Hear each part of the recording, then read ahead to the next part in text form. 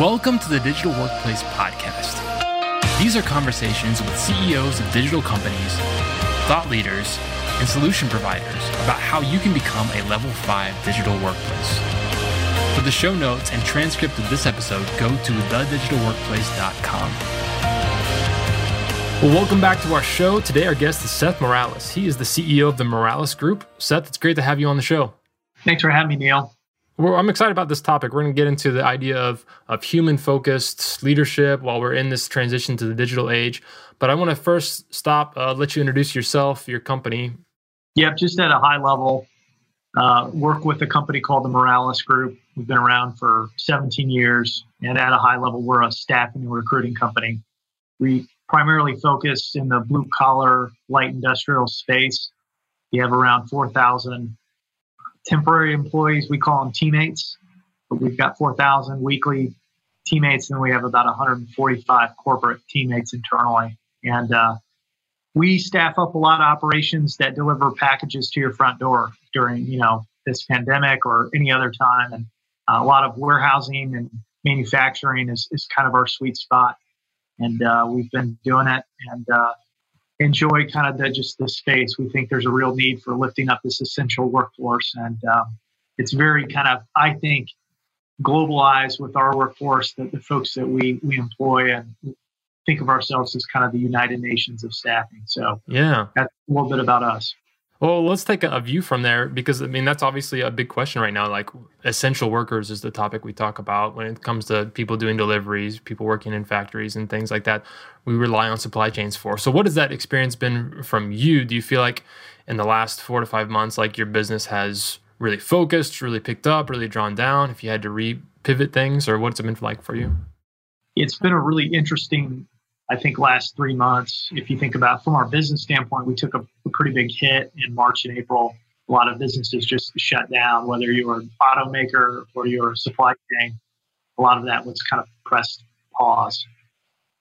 Some of the stuff that really picked back up, thankfully, during that time period was e-commerce, so anything online. And so we had a large 1,000-plus order from Walmart. Their e-com division just blew up out here in Indianapolis, and that was a big game changer for us. And so I think what's really interesting is just this essential workforce really, I think, became to the forefront. And I think those that have been marginalized in the past have been recognized. And now it's an opportunity, I think, to really kind of lift up this workforce and empower them and kind of build a better future. And so that's been something that we've really tried to do a lot better job of.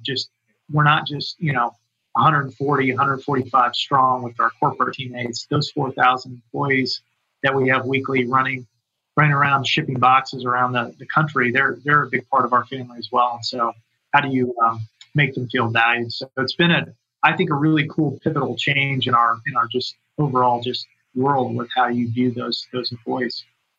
Seth, tell us, when we use the term digital workplace, what does that mean to you, especially within all these transitions? If I say, what does your digital workplace look like? How do you answer?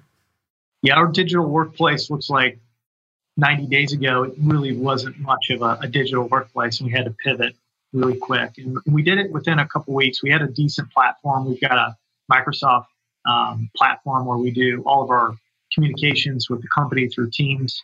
So you have your Teams, just like video chats, and you have your communication, you have your messenger. That's been a kind of a baseline for us. A lot of us have been leveraging Zoom as well. And so I think, like any other company that had to pivot and figure out kind of what their tools look like, we've looked at Slack, and we've used Slack in the past. We've obviously been using day-to-day with Teams. And so it's been interesting to try to figure out how you leverage that technology in a pandemic and how you work from home, because we didn't have anyone working from home. And so I think our team adapted pretty quickly with not a lot of technical savviness. I think there's other companies out there that were definitely steps ahead, but it fast forwarded our group into the future, and we've adapted. And right now the tools are Teams, and any type of video chat has been really key for us. Yeah. And where do you feel like is the biggest hole that you have right now that you either have to find a different solution for, or you haven't quite found a solution for when it comes to improving your workplace?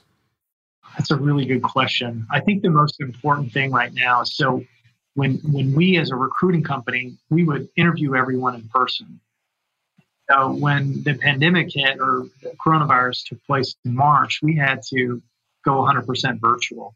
And so right now, our virtual recruiting process, while it works, it's clunky. And so we don't have a seamless, frictionless process to get somebody from A to B in a quick manner. You think about when you get on the Uber app and you've got, a driver within a minute of kind of logging into the system. We don't have that. It takes way too much time. And so I think our big challenge right now as we go forward is how do we cut out the friction, create a short and sweet technology or app that allows employees to get hired virtually in a matter of minutes. And so right now it takes, 45 minutes to go through that process. That's just entirely too long.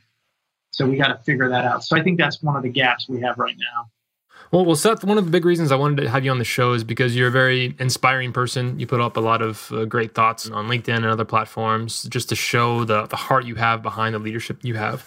So I really want to get into that. As we further move into this digital age, which we're all thrown into, what is your philosophy of leadership when it comes to how do we keep humanity focused as we become more digital in these ages? I think it's a real difficulty right now because you have, different leaders from different ages, and you have leaders who haven't adapted to technology, and maybe they're, in the kind of twilight of their career, and you have a lot of folks that are maybe newer leaders that really kind of rely heavily on technology, but don't understand how to kind of bridge the gap with some of the humanization of leading people, face to face. And so I think right now, from my perspective, I've got a unique outlook because I've got kind of this blend. I think of it as kind of like a chef where you take your human aspect and you take the information technology platforms and you try to blend them together and find kind of the right balance. And so me as a CEO, that's my job. I had my dad, so I just became CEO in January of this year. And so talk about kind of coming into a real challenge early on as a leader. But my dad told me, and I say this with a lot of respect, he was like, if I was in your role, I would have really struggled to navigate through this storm because I don't know how to, although he has great people and we would have been able to figure it out alongside him. I think having kind of that chef blend where you understand the human element of culture and people over profit, but then at the same time, you're curious enough as like a technology teenager that you're trying to find these ways to blend the technology to make you a better overall service or product or whatever you're doing as a business. And so I think this whole shift has really fast forwarded us into having to figure it out. And there's been some kind of looking on the outside in. I think leaders that maybe come from a different era. And so I think being able to try to find that balance and be that chef to blend the two together has been really important. Yeah. So you became CEO in January. Yeah. And then within 2 months, you were dealing with the global pandemic that nearly crippled the business. Yeah. That must have been an exciting time. Yeah, it's a good time to weather a storm. But I think, you look at these situations and I'm really grateful for that opportunity. I mean, we're still not out of the dark yet, but being able to go through a storm like that, to kind of season that and just have that experience, I think it's invaluable, so. Well, give us some tips and some stories about what are some ways that you have practically, both with your team that's there, the 140 team, and then also with your 4,000 people that are out there. What are the ways that you have tried to use technology and use the digital platform to make sure people know that you're still thinking about them, you're trying to bring in that human element? What are some examples you can tell us about? A few basic examples that we've done that I think are tactical that have been productive for us is, instead of sending out a corporate sounding email, I've done a weekly video email and send it out on our Teams platform. It's 2 minutes long. It's empathetic. It's genuine. It's transparent. And so you get this kind of authentic feel from me at home, hanging out, being real with the team about here's where we're at. We suck here. We're doing great here. This is what we need to improve upon. And so I think the teams appreciated that. We've done a lot of after hours where owners get together, myself, my wife, and my father, and we get on Teams calls or a Zoom call with external teammates that we don't get to see, day to day. And we spend 15, 20 minutes just checking in on them. How are they doing? Maybe they're a teammate that's on the front line around a lot of essential workers. And there's a lot of just like, I think, mental health and challenge right there. And so we've just been really intentional about making that time to love on people after hours when maybe they can't, stop work and kind of pivot and get on a Teams call. So that's been really helpful. I think the other thing that we've been intentional about is we have a Legos meeting, or it's just a monthly town hall that we get together and we get everyone on Zoom, and we've got 140 deep, and we're doing our Legos town hall from our bedroom with our son putting the Lego blocks on the Lego home, and it's authentic, it's real, it's transparent, and it's another way to, I think, kind of cut through some of the typical corporate speak that you get. So I think we try to pull back the curtain with some of the technology and just be authentic and vulnerable with some of the video conferencing. That's been helpful, but we haven't figured it out. So there's no playbook right now. Yeah. And it's just kind of a lot of testing and trialing. And, I've been doing a lot of one-on-one monthly calls with other CEOs from around the country about what they're doing. And so I think some of those best practices have been helpful to hear what they've done. So sure. I don't know. It's a work in progress for sure. For sure. And you guys have experimented too, even with some food elements. You did like a Taco Tuesday type thing to bring some ideas. Talk about that. Yeah, so we do Taco Tuesdays with our external branch offices. We have 10 of them. And we did one yesterday. My wife and I got on a call, and we had our Anderson office that we jumped in on. And we had several members of that team get on. Basically, we order DoorDash. Chipotle comes to their house. It's paid for. But it's really just, it was 45 minutes of how are you doing? What's going on? We didn't talk business. One individual had a father-in-law who just passed away, and the other one had gallbladder surgery, and another one couldn't have their daughter's wedding up at Notre Dame because of COVID. But you get these like intimate like conversations where people are being pretty real with you, and so I think that speaks a lot to just being a human leader right now in this kind of trying time. But that's been helpful. So Taco Tuesdays, we continue to do that. It's basically once a week for about an hour during lunch. And we use the DoorDash app to power Morales Group kind of one-on-one time. That's fun. I like the aspect of, like, in some ways, a digital aspect makes things more impersonal because it feels like you're just dealing with data all day long. But you guys are trying to find a way to actually bring in more intimacy than you maybe even had in the office by bringing people into your home and seeing your kids play, by having these kind of times to have these deep conversations that maybe wouldn't have happened even in the office. I think that level of trying to create extra intimacy within a digital space is a really important one to think through. Yeah, for sure. Yeah. Well, I wanted to ask you about mental health because that's the topic you brought up. What is the extra obligation that companies have when it comes to mental health, especially when you're dealing with a digital environment where you see each other less? It's harder to check up on people. You don't see someone constantly throughout the day if you know that they're struggling. So are there any extra steps that you feel like you are taking or you would like to take in terms of taking care of the mental health of your employees? Yeah, that's a really, really good question. I think mental health right now it's a big challenge, just given all the heaviness that's going on right now in our country, whether it's the economy, social injustices, the coronavirus. So many people have passed. It's affected a lot of people. And so I think there's two play calls here. There's the company that kind of doesn't necessarily buy into this or roll up their sleeves and really want to get into that empathetic side of managing and leading their team. And I think that's unfortunate. And then there's kind of the other side of it where we take this approach of how do we dig in and really try to truly understand what's going on with some of our teammates. For example, we had a teammate, full-time employee, one of our 140 staff members. She lost her mother and grandmother in the same week to the coronavirus, and father is in the hospital on a bed with the coronavirus as well. That's deep, that's heavy, that's real, and I think simple things like, hey, we're going to reach out and just stop by, have a cup of coffee on the front porch. Hey, we're going to get a meal train set up for you so you don't have to worry about food over the next few weeks. A simple text message, just touching base. making a quick phone call. But those are things that I think are authentic.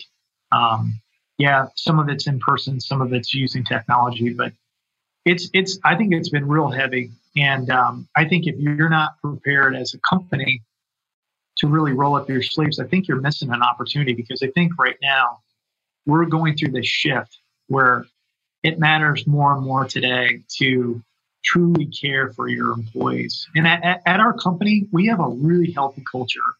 We've developed, I think, something extremely successful when it comes to just intentional, engaged culture. And we did it in person. And now we're having to reinvent that, in digital space where we're kind of working from home. Some of us are in the office. And so I think you have to be really intentional about cultivating this new type of culture. And empathy is a big ingredient part of that. And so I think as a leader, trying to find ways to figure out, where's that engagement? Where's that need to be? One thing that we've done that's been really helpful is we've used an engagement tool called Amplify. And they came up with, an engagement survey for coronavirus itself. And so you get this feedback from your team, and then you act upon it, and you figure out where your trouble spots are and what you're not doing well.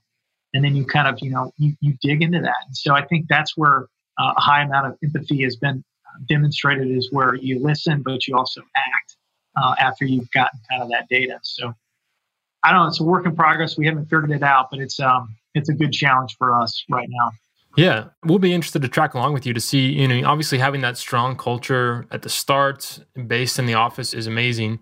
And to see, how you can still have that strong culture in a digital environment. But what does change? What was harder? What was better? What was easier? What are some ways you got around that? So it'll be good to check in with you in a year and to see what you all have done to increase that too.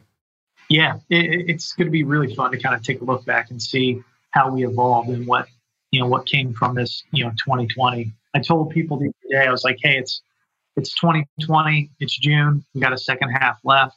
There's plenty of time to really kind of make 2020, the change that we really wanted. It's fast forwarded us into this new. I think it's been really heavy and hard, but it's been such a good change. So yeah. I'm looking forward to seeing how we evolve and look back. For sure. I appreciate the reminder you gave too, that it's not like we just decided to experiment with the work from home example. Like, we did this because there's a virus going on, and that's really affecting people. And if you have that many employees, somebody's going to be affected at some point. And to recognize that this is not just all fun and games, just an experiment, but people are dealing with real stuff. We have the racial issues that we have to deal with right now. So you have employees that are minorities, that's real stuff going on for them too. So it's really a real issue, and we shouldn't just treat it as just hey, this is some experiment we're dealing with. That's a good reminder. Yeah, for sure. Yeah. Seth, let's close out on here. Maybe you can give us just a public service announcement. You are in touch with these teammates that you have that are in the e-commerce world. For a lot of us, e-commerce is a way to kind of not have to go to the store, to kind of create this impersonal bond behind it. But you see the people that are actually running that. So what are some things that those of us on the other side of it should know when it comes to the personal side of what's going on in the e-commerce world? Yeah, when I think about the e-commerce world, you've got thousands and hundreds of people inside a big box warehouse, and they're moving packages, and they're putting their personal health on the line, along with all the other healthcare workers and other, civic servants right now. And I think tip of the hat to this group that is helping kind of keep America run, having toilet paper show up to your front door, or having that box of whatever it is that you need for food. To kind of continue to work from home and keep your family and team healthy is really important. But, I think for the longest time, somebody who makes $12 or $14 or $15 an hour has been kind of looked upon as just, I don't know, they're just kind of, they're left behind. And now we have this opportunity, I think this moment in time where it's the same thing, I think, with some of the racial injustice, to really kind of use the platform to say, hey, no, these people, these folks who have been disenfranchised, who need an opportunity, they need a voice. They need somebody to be a champion for them. And so I see so many of our competitors who are in our staffing space that don't do that. They look at it as more of a transaction and versus this is a redemptive opportunity to really give back and lift these people up. And so I would challenge everyone. My public service announcement on this would be, how are you building a better future for these people? How are you investing, and not just talking about it, but what are you doing? How are you skilling up this workforce? Do you have a nonprofit arm, or do you have a partner that can provide skilling up of skills to these different people? How are you empowering their just skill set? And so I think there's a lot of opportunity for people to step up today and really kind of lift this workforce up. And so I see it as a real big challenge for us. Yeah. Well, all the best to you as you do that. I think it's an important thing, and it's a noble thing to do, to make sure that we do look out for everyone and make sure that no one's left feeling like the impersonal cog that keeps America running and doesn't get the credit they deserve for that. So thanks for the work you're doing. We look forward to tracking along with you and hearing how you are able to transition the culture over to a digital workplace, and best of luck with all that. So thanks for coming on the show and being a part of this. Awesome, Neil. Thank you for having me. This has been the Digital Workplace Podcast. If you liked it, please take a minute to leave a review wherever you found it. Go to thedigitalworkplace.com and sign up for our twice-a-month newsletter. It keeps you up to date on the best ways to build a Level 5 digital workplace. Music for the show is provided by City of Sound. I'm your host, Neil Miller. Keep moving forward.